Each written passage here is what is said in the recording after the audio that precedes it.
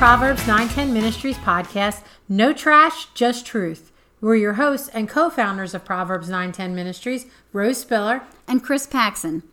We are in the middle of doing a series loosely based on our upcoming book, No Half-Truths Allowed, Understanding the Complete Gospel Message, due out in early 2020. We've talked about making sure we have the solid rock foundation of Scripture beneath us, and in the last episode, we looked at the dangers of using tradition, emotions, and experiences as an authority on the things of God and in our Christian walk. This week, we're going to start looking at each element of the gospel message, beginning with someone who has no beginning, God the Almighty Creator. Chris, why is it important that we know and understand the foundation of God the Almighty Creator? Well, Rose, you and I both know there's a culture within some churches today that just want their congregants to be dumb and in love with Jesus. They shy away from theology, which, as we have said, is the study of God and what you believe about God. So how can pastors and churches expect their people to be in love with God if they don't get to know Him? Very true. So here's the problem as I say it in a nutshell. Christians are afraid of holding on to certain doctrines and certain concrete beliefs about God because they think it divides people. And it does. Right. So to counteract this, they'll go the opposite way and say things like, all we need is love. It sounds like the Beatles. Yeah, it does. But the Beatles didn't get that line from the Bible. You know why? Because it doesn't say it anywhere. No, it does not. God never says not to have doctrine and not to have a theology. So in light of that, we're going to do what we can in our little corner of the world to emphasize the theology and doctrine by expanding our knowledge of God the Almighty Father. Well, at the very foundation of who God is the Trinity. The doctrine of the Trinity is a great place to start. The doctrine of the Trinity, or what we believe to be true about the Trinity, has three major truths. 1, the Father, Son, and Holy Spirit are distinct persons. 2, each person is fully God. And 3, there's only one God. Chris, can you explain that in simpler terms? We believe in one God who is three distinct persons. God the Father, God the Son, and God the Holy Spirit. They have all existed for all time simultaneously. All three are God. They are equal. They're omnipotent, meaning all-powerful. They're omniscient, meaning all-knowing. And they're omnipresent, meaning present everywhere at all times. The three omnis. You know, I think it's important that people realize only God has these characteristics. Nobody else, including Satan, contrary to what many believe, can be omnipotent, omniscient, or omnipresent. Right. There's a lot of people that at least think he can be omnipresent. Although the Trinity is one God, they each have unique functions. The Father is never the Son is never the Holy Spirit, and the Holy Spirit is never the Father. I have a good example of this going really wrong. I once heard a worship leader pray, "Thank you, Jesus, for being such a good father." Ugh. That's a perfect example of not understanding the distinct roles of the Trinity. 1 Peter 1 verses 1 and 2 is a great verse that summarizes the distinct roles of each one. It says, "To God's elect, who have been chosen according to the foreknowledge of God the Father, through the sanctifying work of the Spirit, to be obedient to Jesus Christ and sprinkled with His blood." That is a great verse. And just to kind of put it another way, God the Father is the creator and the one who chooses who will be saved. Jesus is the King of God's kingdom. He's the one who saves us. He's also our advocate or intercessor between God the Father and us.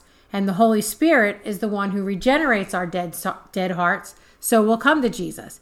He also indwells in believers, transforming them to be more like Jesus. We're going to devote an entire episode to Jesus and another one to the Holy Spirit. So if anyone's head is spinning right now, just hang in there with us. I know we say that a lot, but just hang in there. Yeah, hang in there, because we're probably going to make your head spin a little more now, because while the three persons of the Trinity have distinct roles, they're all exactly the same. Right. And this can definitely make your head hurt, but any attribute Scripture ascribes to one of the three persons of the Trinity can also be ascribed to the other two. For instance, all three are eternal, as we see in Psalm 90, verse 2. God the Father has existed for all eternity. Before the mountains were born, or you brought forth the earth and the world, from everlasting you are God. And then in John 1:1, it shows us that Jesus has existed for all eternity. It says, "In the beginning was the Word, and the Word was with God, and the Word was God." And then there's Hebrews 9, verse 14, which tells us the Holy Spirit has existed for all eternity. And the beginning of that verse is, "How much more then will the blood of Christ, through the eternal Spirit, offered himself unblemished to God. That all three persons of the Trinity have distinct roles, yet are the same, is pretty complex. Yeah. And we'll never fully grasp it. But it's a truth we need to get, we need to believe it, and we need to function on a daily basis in that belief. Right. You know, and if you're thinking it's hard to believe something that's impossible to fully understand, then you have a major problem because you're not going to understand God. God is perfect and so much higher than us that everything about him is beyond our full comprehension. But that doesn't change the fact that he's deserving of our praise, our worship, and our complete devotion. He's holy, we're made from dirt. And that's a great lead into the first part of this very simplified gospel message. And the first part of that is God creates. We only need to open our Bibles to the very first verse to have this confirmed.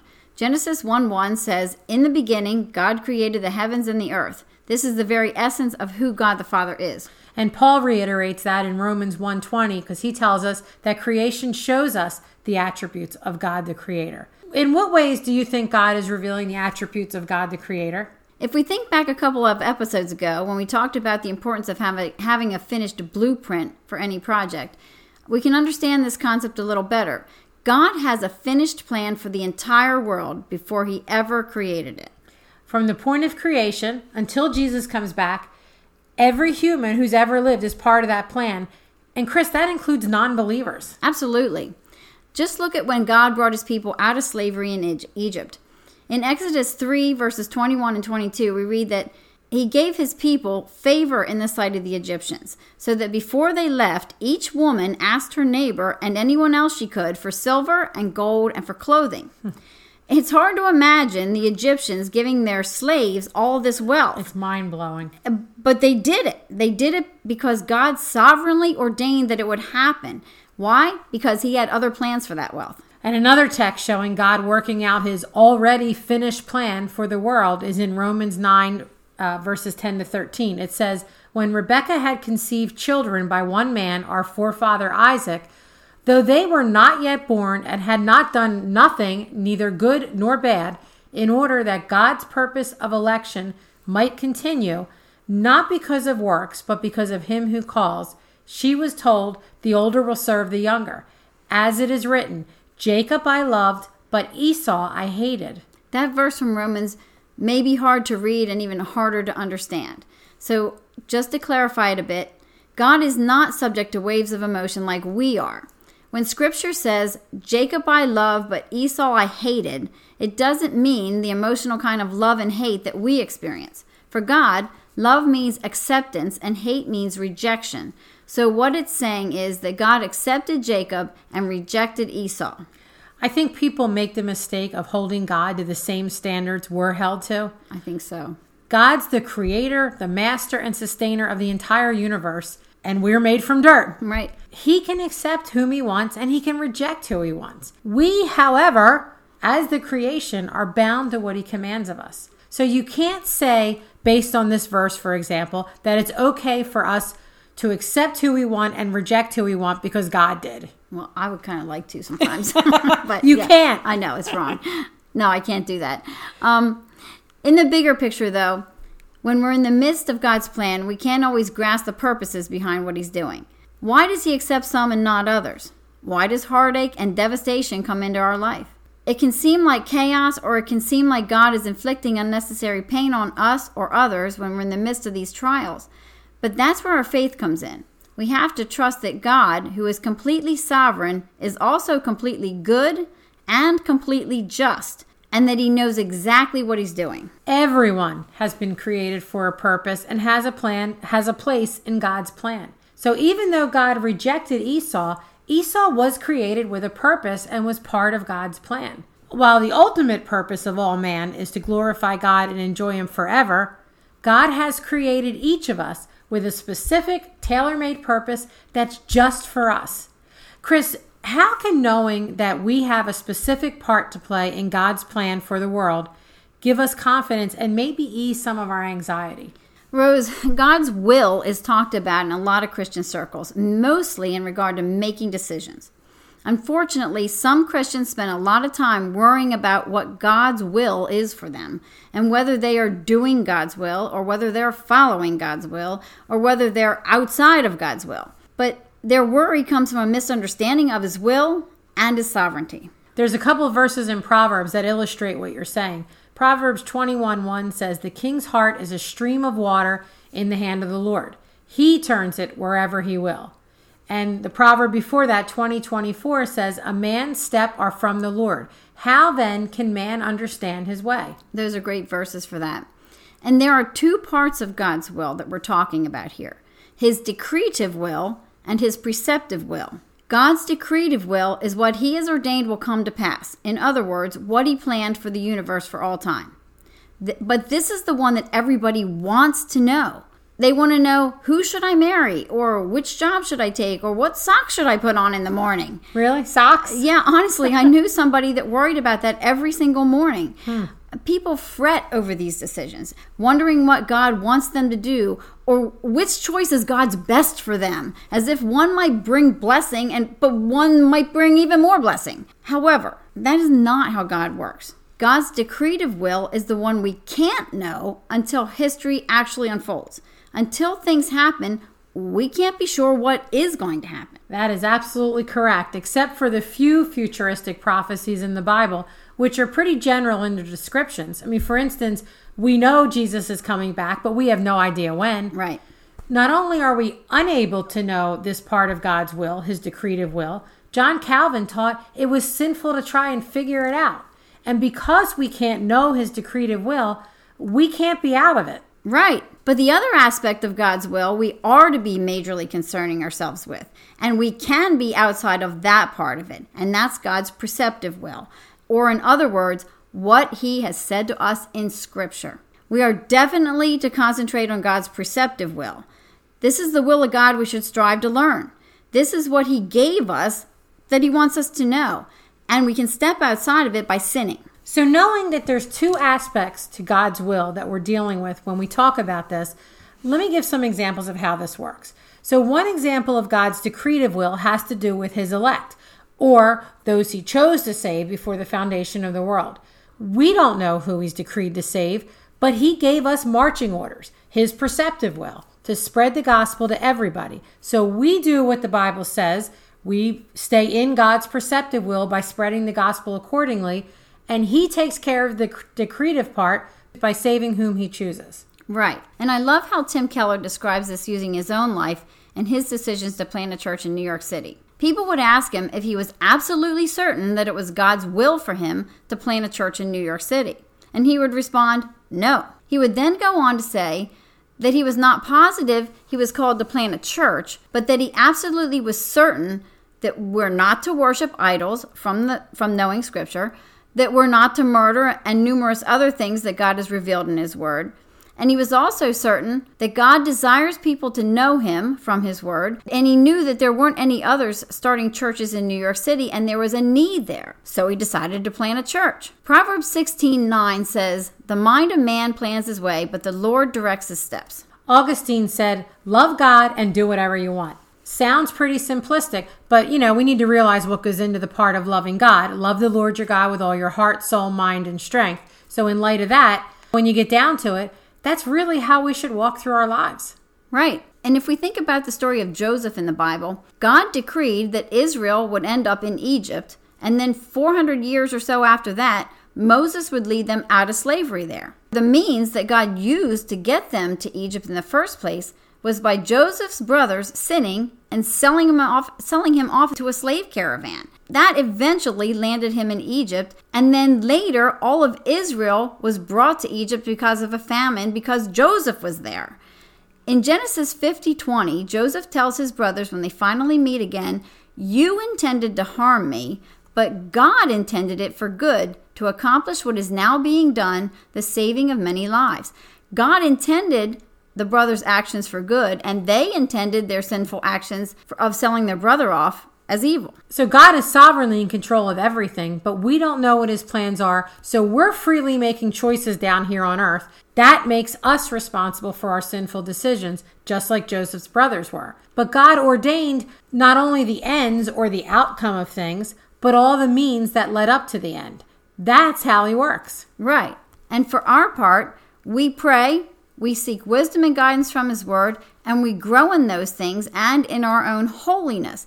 And then we step out and make decisions using our intellect, our likes, our dislikes, our circumstances, and all of the other things that go into determining what to decide about something, and we go with it. God is still in control.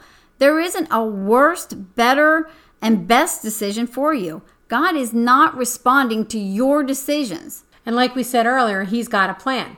We don't know what the plan is, so we're freely making decisions. But as Christians, we should be making decisions that line up with the Bible. The reality is, God's will for us is to be transformed to be more and more like his Son by studying his word and with the help of the Holy Spirit. And the more we become like Christ, the more our desires will line up with God's. So study his word. Rose, some people want to have a magic 8-ball so that God will give them answers through it, instead of spending significant amounts of time in prayer and in studying scripture. So another way to say this is, we shouldn't worry about the big picture, which is God's decreed will. Everything will come to pass just as he plans and just as he purposes. We should, though, concentrate on the smaller picture, which is God's perceptive will, which is basically becoming more and more obedient to God's word and showing the fruit of our salvation. Rose, this is important to understand. Another aspect of God the Father to understand is that God is perfect in his holiness and that he is also perfectly just. I think most would agree that everything about God is holy. God is not just called holy in Scripture, he's called holy, holy, holy. Holy is not just one of the many attributes of God, it's infused into every other attribute. For example, his love is holy. Since this is true, then it stands to reason that his justice is also holy. So how can we define holy justice? Holy justice is basically that everyone gets what they deserve. That's always an attribute of God that people balk at. You know, they say, how can a perfectly loving God punish people for quote-unquote messing up? You'll hear people say, this part of God makes him look like a mean kid on an anthill with a magnifying glass. The problem is people want to separate the attributes of God. They're all about his being holy in love, but they don't want him to be holy in justice, especially if that justice is aimed at them. Right. But you can't separate who God is. So while he is certainly perfectly holy love, he's also perfect holy justice. In fact, being perfectly just enhances God's perfect love. I mean, think about it. Would God's love be perfect if he ignored sin? Of course not. It would make him inconsistent, untrustworthy, immoral, and worst of all, it would make him weak. But Chris, can you think of an example of how God overlooking sin would negate his perfect love? And how do you explain this concept to a new or non-believer when they say, how can a loving God send people to hell? Well, it's only when we understand the holiness of God, the Almighty Creator and Father, that we can understand the seriousness of our sin against that holy God. We have to remember that because everyone is sinful, everyone deserves hell. That's a hard pill for human beings to swallow because inwardly we all think we're at least okay, and most of us, if we're honest about it, think we're pretty good. But next to perfect holiness, we're not okay. We'll discuss this a lot more in depth in the coming weeks, but in a nutshell, God is perfect in everything, and that includes not only his holiness, but also his justice. And because we're all deserving of hell, it's actually incredibly loving and merciful that God chose to save any of us. That comprehension makes the saving work of Jesus all the sweeter for those who have been saved by it. God didn't have to save anybody, but he chose to save some. Proverbs 16 verse 4 says, "The Lord has prepared everything for his purpose, even the wicked for the day of disaster." That's really hard to hear. It is. But we have to keep in mind that every human being is deserving of that disaster. Remember, having a healthy reverence for God and his magnificence is the biblical definition of fear of God. As our favorite verse, Proverbs 9:10 says, "The fear of the Lord is the beginning of wisdom. Knowledge of the Holy One is insight." That's a great verse to end on. In our next episode, we will discuss being dead as a doornail. Fun stuff. Fun stuff. Thanks for tuning in. Don't forget to subscribe to our podcast so you won't miss an episode. And check out our website at www.proverbs910ministries.com. You can also follow us on Facebook, Twitter, and Instagram. Have a blessed day.